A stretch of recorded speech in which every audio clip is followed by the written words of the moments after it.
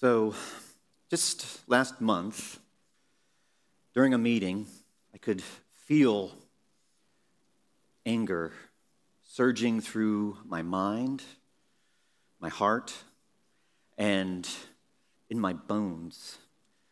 And then it welled up, and I vomited on a friend in malice. Recently, the CDC has marked out that we have an outbreak of listeria that's causing bacterial meningitis. Bacterial meningitis is awful.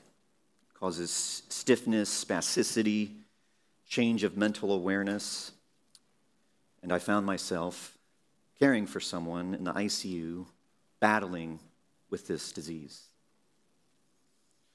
The Church Too movement exposed the gross underbelly of the church and how Satan infiltrated and devoured precious little sheep within the walls of the church.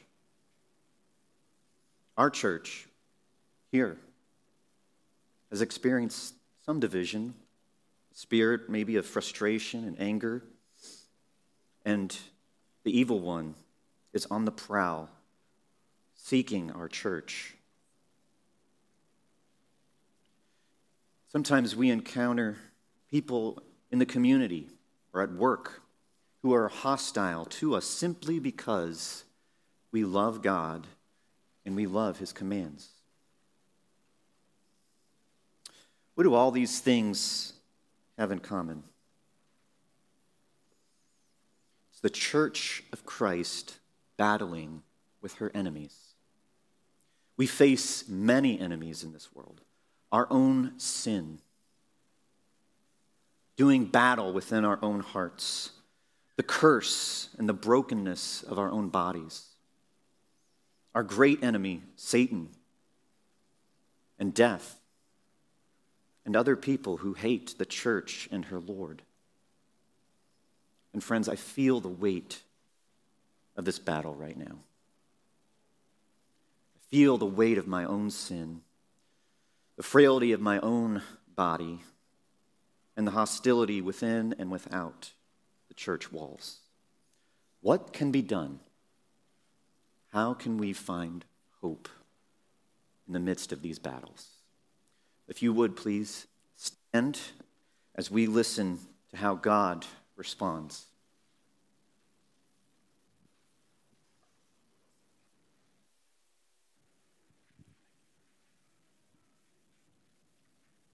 Good morning.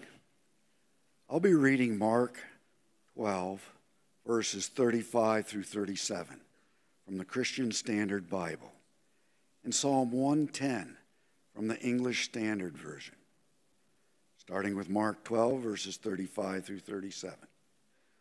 While Jesus was teaching in the temple, he asked, "How can the scribes say that the Messiah is the son of David?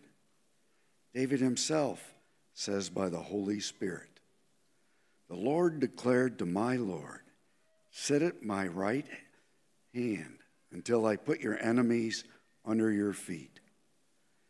David himself calls him Lord. How then can he be his son?"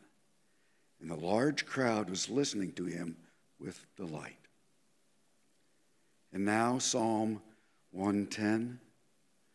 The Lord says to my Lord, sit at my right hand until I make your enemies your footstool. The Lord sends forth from Zion your mighty scepter. Rule in the midst of your enemies. Your people will offer themselves freely on the day of your power. In holy garments from the womb of the morning, the dew of your youth will be yours. The Lord has sworn and will not change his mind. You are a priest forever, after the order of Melchizedek. The Lord is at your right hand. He will shatter kings on the day of his wrath. He will execute judgment among the nations, filling them with corpses. He will shatter chiefs over the wide earth. He will drink from the brook by the way. Therefore, he will lift up his head. This is the word of the Lord. Thanks be to God. Amen.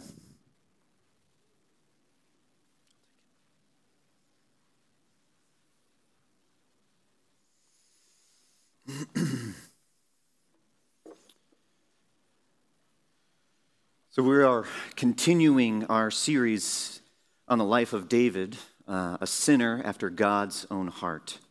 And instead of looking forward from David's time to ours, we will be looking back to David from the time of the first century, the time when Jesus was ministering in the area of Judea. So how many of you know someone who likes to debate? Any of you know anybody that likes to debate? Yes. Yeah, and they're always right. They're never wrong, right? Well, Jesus also knew some people like this. And Mark 12 is filled with these people who like to debate. I call them theobros. They're also known as scribes and Pharisees. And they're debating with Jesus over whether there's a resurrection, whether they should pay taxes to Caesar, what's the greatest law in the Torah. And what Jesus does is he performs some jujitsu, answering their questions and objections and silencing them. And he uses their own tactics against them.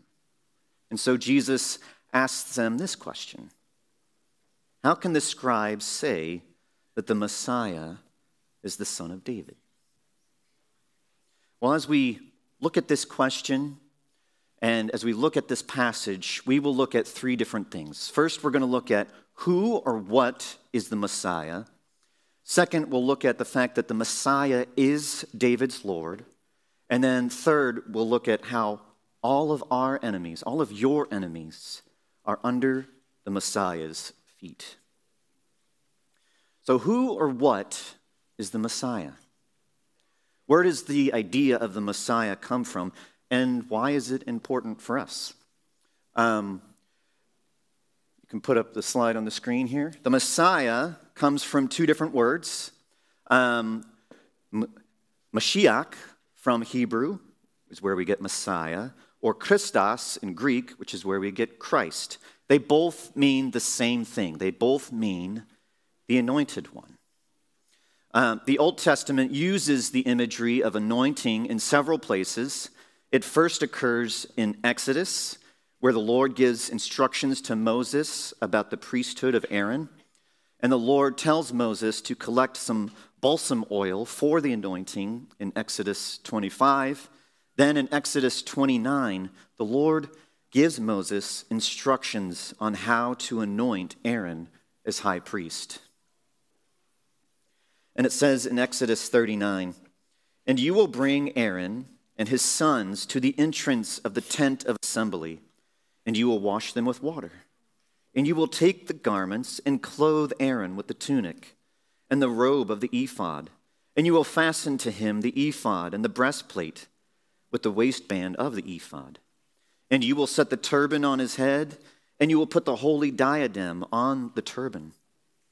And you will take the anointing oil and pour it on his head and anoint him." So what does this mean? It means that the anointed one is going to be the high priest. And when we find ourselves lying in a hospital bed, or when we find ourselves struggling deeply with temptation and sin, who do we want? What type of person do we want to be at our side at that moment when we're fighting against these enemies? We want a priest-like person, a priestly person, someone who understands our infirmities, someone who understands our temptations and is willing to come alongside us and to struggle on our behalf against these enemies. So That's the first time the anointing is mentioned. The second time, or the next time it's anointed outside of the priesthood and its duties, is when Hannah is praying and she's exulting in the Lord. And this is the last stanza in her song. 1 Samuel chapter 2, verse 10. Yahweh will shatter his adversaries. He will thunder against them in the heavens. Yahweh will judge the ends of the earth. He will give strength to his king and will exalt the mighty one, the might of his anointed one. And then in 1 Samuel chapter 9, Samuel is told by the Lord to find Saul and anoint him as king over Israel. And it says, after Saul is anointed, Samuel says to him, the Spirit of Yahweh will rush upon you, and you will prophesy with them, and you will turn into a different person. And then Saul is rejected as king, and Samuel is told to go to Bethlehem, to the house of Jesse, and to find the new king. And in 1 Samuel 16, it says, so Jesse sent and brought David. Now he was ruddy, with beautiful eyes and of handsome appearance.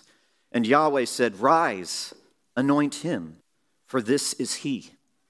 So Samuel took the horn of oil and anointed him in the midst of his brothers. And the Spirit of Yahweh rushed upon David from that day on. And so, what does this mean? It means that the anointed one is going to be the king. And friends, when it's clear, when you feel that the spiritual forces of evil have their sights on you or on your loved ones, or when your fellow man rebels and seeks ways to hurt, abuse, or disgrace you or your family, who do you want by your side? You want the King of armies, the captain of the forces of light, the commander of hosts. You want the good king by your side at that moment. And so as I think about this, I think about the return of the king. And we see Minas Tirith being attacked from within and without. The steward of the realm is going through a psychotic rage and grief, and he's attempting to murder his own son. The forces of Mordor are infiltrating the city, and only the true king can summon the hosts from the mountains and unite the forces of elves and men against the army of orcs and darkness. And the good king, the king, leads this united army to victory, wielding the sword of Isildur against the forces of Sauron. That is what we want when we are faced against the armies of darkness, a good king. So we've seen that the anointed one is both the high priest and the anointed one is the true and good king. So who is the Messiah? Who is the anointed one? Well, he's going to be a priestly king. One who can enter into our suffering and fight for us, and one who goes toe to toe against the forces of evil so he can protect us. Let's go back to Jesus' question for the scribes. Is the Messiah the son of David? What do you think? Is the Messiah the son of David? Anyone? Yes, no? Yes. The Lord promised David an everlasting dynasty so that his son would be the one to rule. So yes, the Messiah is David's son, but Jesus' purpose in asking this question is to trip the scribes, to make them confused, to trap them. And he uses this jujitsu move, using the weight of the forces using the weight and force of their own tactics against them. And so Jesus points the scribes to Psalm 110, where the Messiah is described in detail. And Jesus points out that this psalm is penned by David. in that David calls the Messiah my Lord. He says, the Lord says to my Lord, sit at my right hand until I make your enemies your footstool. And this is why grammar matters. The Hebrew literally says, Yahweh declares to my Lord. You can kind of see here, we're going to teach you some Hebrew. The first section there, la, means to. And then next section, Adonai, Adon means Lord. And then the nai means my, to my Lord. And friends, this is why we believe that the Holy Spirit inspired not just the meaning of the text, but the very words and grammar of the scriptures in their original languages. Because this is important. To my Lord. And Jesus affirms this. And he even says, David himself says, by the Holy Spirit. So, friends, when we are reading the scriptures, we are reading God's very word to us.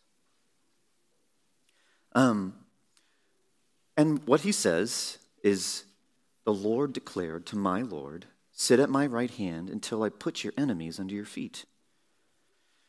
And what Jesus is saying is that David, who was moved by the Holy Spirit, prophesied about the coming Messiah, and in doing so, he called the Messiah his very own Lord. But why is this important? Why did Jesus point this out, and how did he use it to trip up the Pharisees?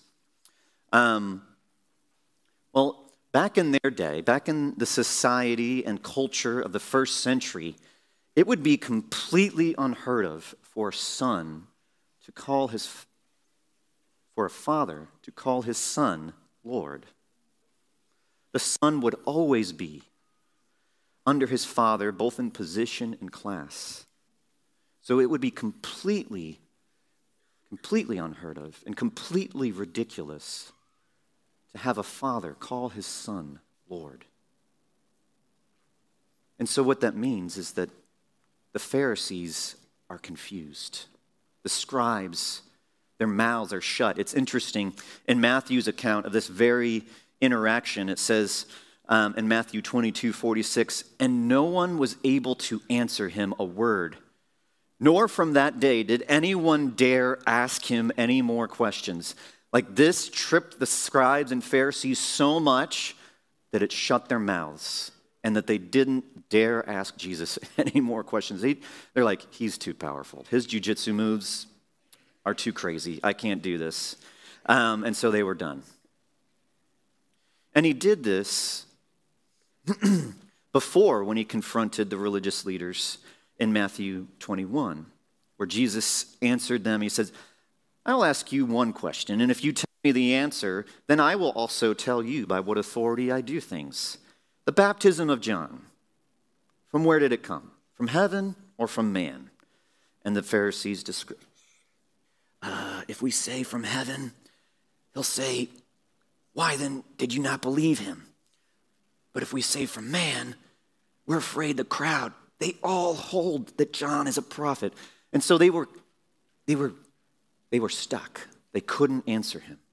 Jesus did this very many times with the Pharisees and the scribes. And their silence here in this passage is loud. It screams that the Messiah, according to the David, would be someone greater than himself, someone who precedes David, someone whose position is higher than his. The Messiah would be someone who David himself would bow down to.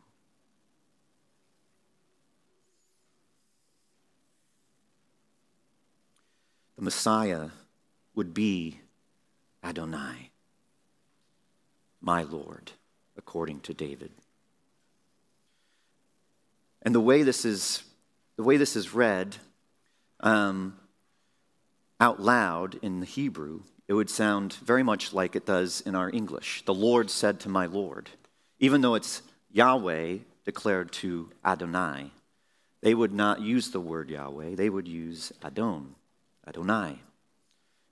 So Adon said to Adonai is the way that they would say it. And you can kind of hear it. There's a reverberation of this very phrase. Jesus is praying to God. And he says, Father, the hour has come. Glorify your Son, that your Son may glorify you. For you granted him authority over all people. Father, glorify me in your presence with the glory I had with you before the world began. Can you hear it? The Father said to the Son, sit at my right hand until I put your enemies under your feet. The Messiah is David's son, and he is David's Lord. David would bow to the Messiah. Why? Because he is also the Son of the Father, the second person of the Trinity. So we've looked at what is the Messiah. We've looked at the fact that the Messiah is not just David's son, but his Lord. And now what we're going to do is we're going to look at how the Messiah will put all of your enemies under his feet. So what does it mean that the Lord will put the Messiah's enemies under his feet? Well, I think first of all, it's a recapitulation of the very first promise about the Messiah that we find when the Creator says to that crafty serpent, and he, that is the Messiah, shall bruise your head, and you shall bruise his heel. The Messiah will stomp on the head of the evil one. But I think in order to understand this fully, we should look at the rest of Psalm 110, which says, the Lord sends forth from Zion your mighty scepter. Rule in the midst of your enemies. Your people will offer themselves freely on the day of your power in holy garments. From the womb of the morning, the dew of your youth will be yours. The Lord has sworn and will not change his mind. You are a priest forever, after the order of Melchizedek. The Lord is at your right hand. He will shatter kings on the day of his wrath. He will execute judgment among the nations, filling them with corpses. He will shatter chiefs over the wide earth, and he will drink from the brook by the way. Therefore, he will lift up his head. I see two different ways that the Lord will put the enemies of the Messiah under his rule. The first way the Lord puts the enemies under the Messiah's feet is by executing judgment. Executing judgments on the nations by shattering kings and chiefs and all those who reject Messiah. We can see that in verses 5 through 7. And what this means is that he's going to take the rulers, the principalities, the forces of evil, and completely vanquish them. He will completely defeat them. There will not be one evil one left. You guys remember Saul? Why was the anointed crown taken from Saul? Does anyone remember why Saul? Yes.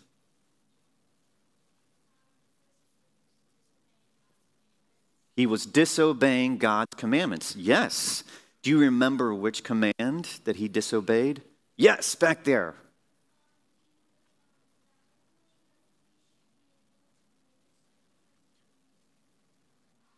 Yes. Only the priests were allowed to make sacrifice, and he made a sacrifice. And there's one other reason. He was disobeying God's commands. Yes.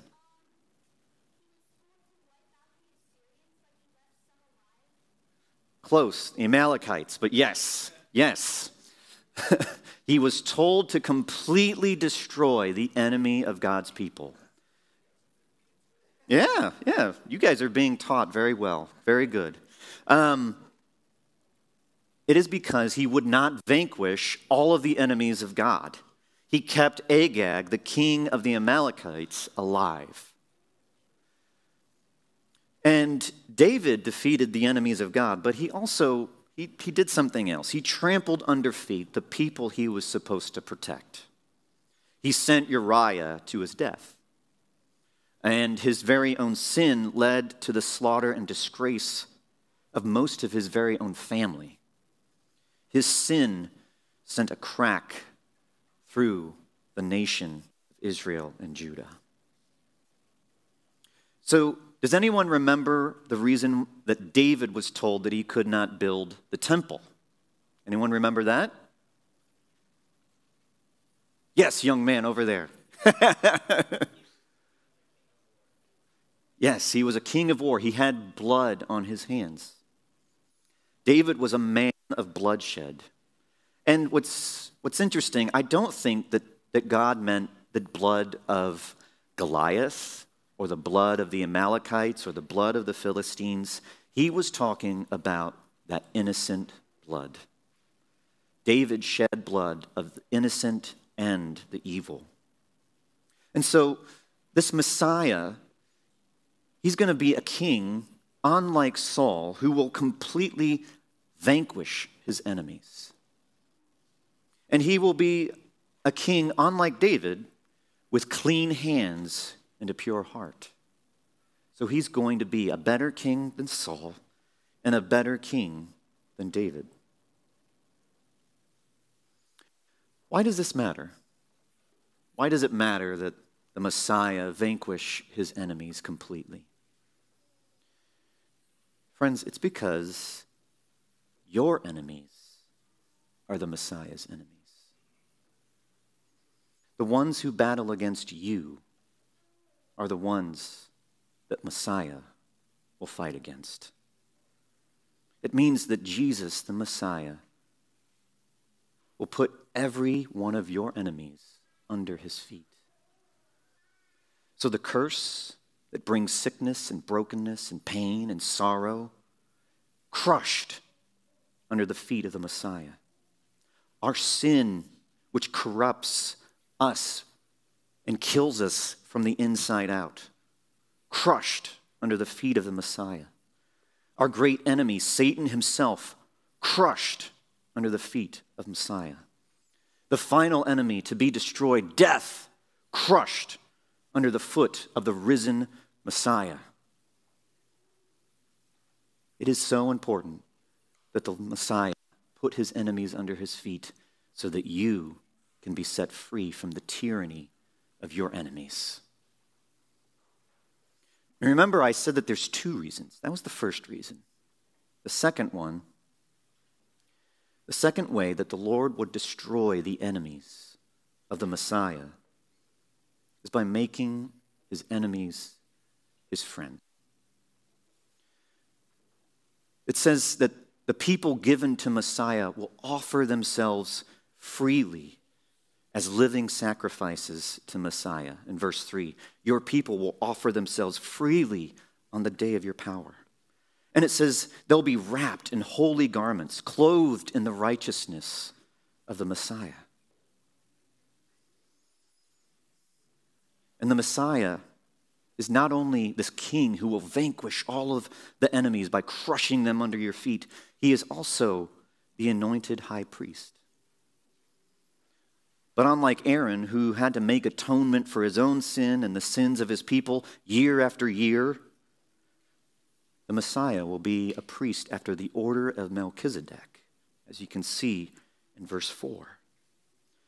The high priest forever, who makes atonement for his people's sins by a single sacrifice of his own body on the cross. In Hebrews 10:12 through 14, it says, when Christ had offered for all time a single sacrifice for sins, listen, he sat down at the right hand of God, waiting from that time until his enemies should be made a footstool for his feet. For by a single offering he has perfected for all time those who are being sanctified. What is it saying? It's saying, this is how the Messiah will put some of his enemies under his feet. He will pay for their sins, and he will perfect them and make them new. So the Messiah will atone for your sin. He will forgive you. He will perfect you. He will make you new. How does he do this? Because he selflessly gives himself for you and to you. And remember when Saul and David were anointed king? What happened to them when they were anointed as king? And this was at the beginning of the sermon, so you might have been sleeping then. What happened when David and Saul were anointed as king? Anyone? Yes, the Spirit of the Lord rushed upon them. This, my friends, is the true anointing. The Holy Spirit coming, empowering, enabling the anointed ones to fulfill the office that they're called to. And so what does the Messiah do? The Messiah is the one who is completely filled with the Holy Spirit, the one who always obeys the Spirit, even when it leads him into the desert to be tempted by Satan. He always listens to the Holy Spirit. The Messiah, after he makes atonement for sins, he sits at the right hand of God. We see that. But then what does he do? What does he do while he's sitting at the right hand of God? At Pentecost, the Son and the Father send the Holy Spirit to descend upon the church.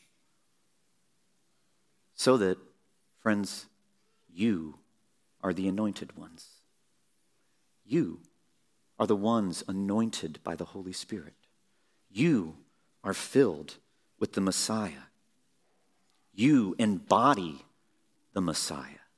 You are united to him. And so what this means in a mysterious way, that you get to participate in the mission of the Messiah. It's interesting, the Holy Spirit says in the letter to the Roman church, the God of peace will soon crush Satan under your feet. You are the embodiment of the Messiah here on earth. And the Messiah is calling you to be a part of his mission of crushing sin. How are we going to do that? By resisting Satan and temptation. He's calling you to become those who crush the brokenness of this world. How? By being agents of healing, by bringing beauty in the midst of the ugliness in this world, by bringing love and kindness in the midst of hatred. He is calling you to his mission, and he's calling you to do this. He wants you to invite people in your life to the Messiah so that they can be forgiven, so that they can be filled with the Holy Spirit, so that they can offer themselves freely to the Messiah as a living sacrifice. This is what the Messiah is calling you to. He's not asking you to sit back and let him crush all of your enemies for you. He wants you to participate in it. You get to participate in it, and he will give you the power to do this because you are anointed with the Holy Spirit. Let's pray. Gracious God, thank you for the Messiah, the one who is our King, who loves us and will crush and vanquish all of the enemies of God. Not one will be left on that final day.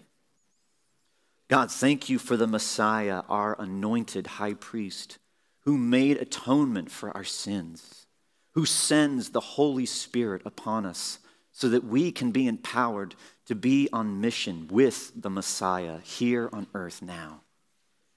I pray, oh God, right now, that you would pour out your Spirit upon Ironworks Church, that we might be agents of the Messiah to crush the enemies of sin, of brokenness, of death, of hatred, of Satan. And that we would welcome people who are currently enemies of God to be friends of the Messiah. Help us to do this. We ask in Jesus' name. Amen.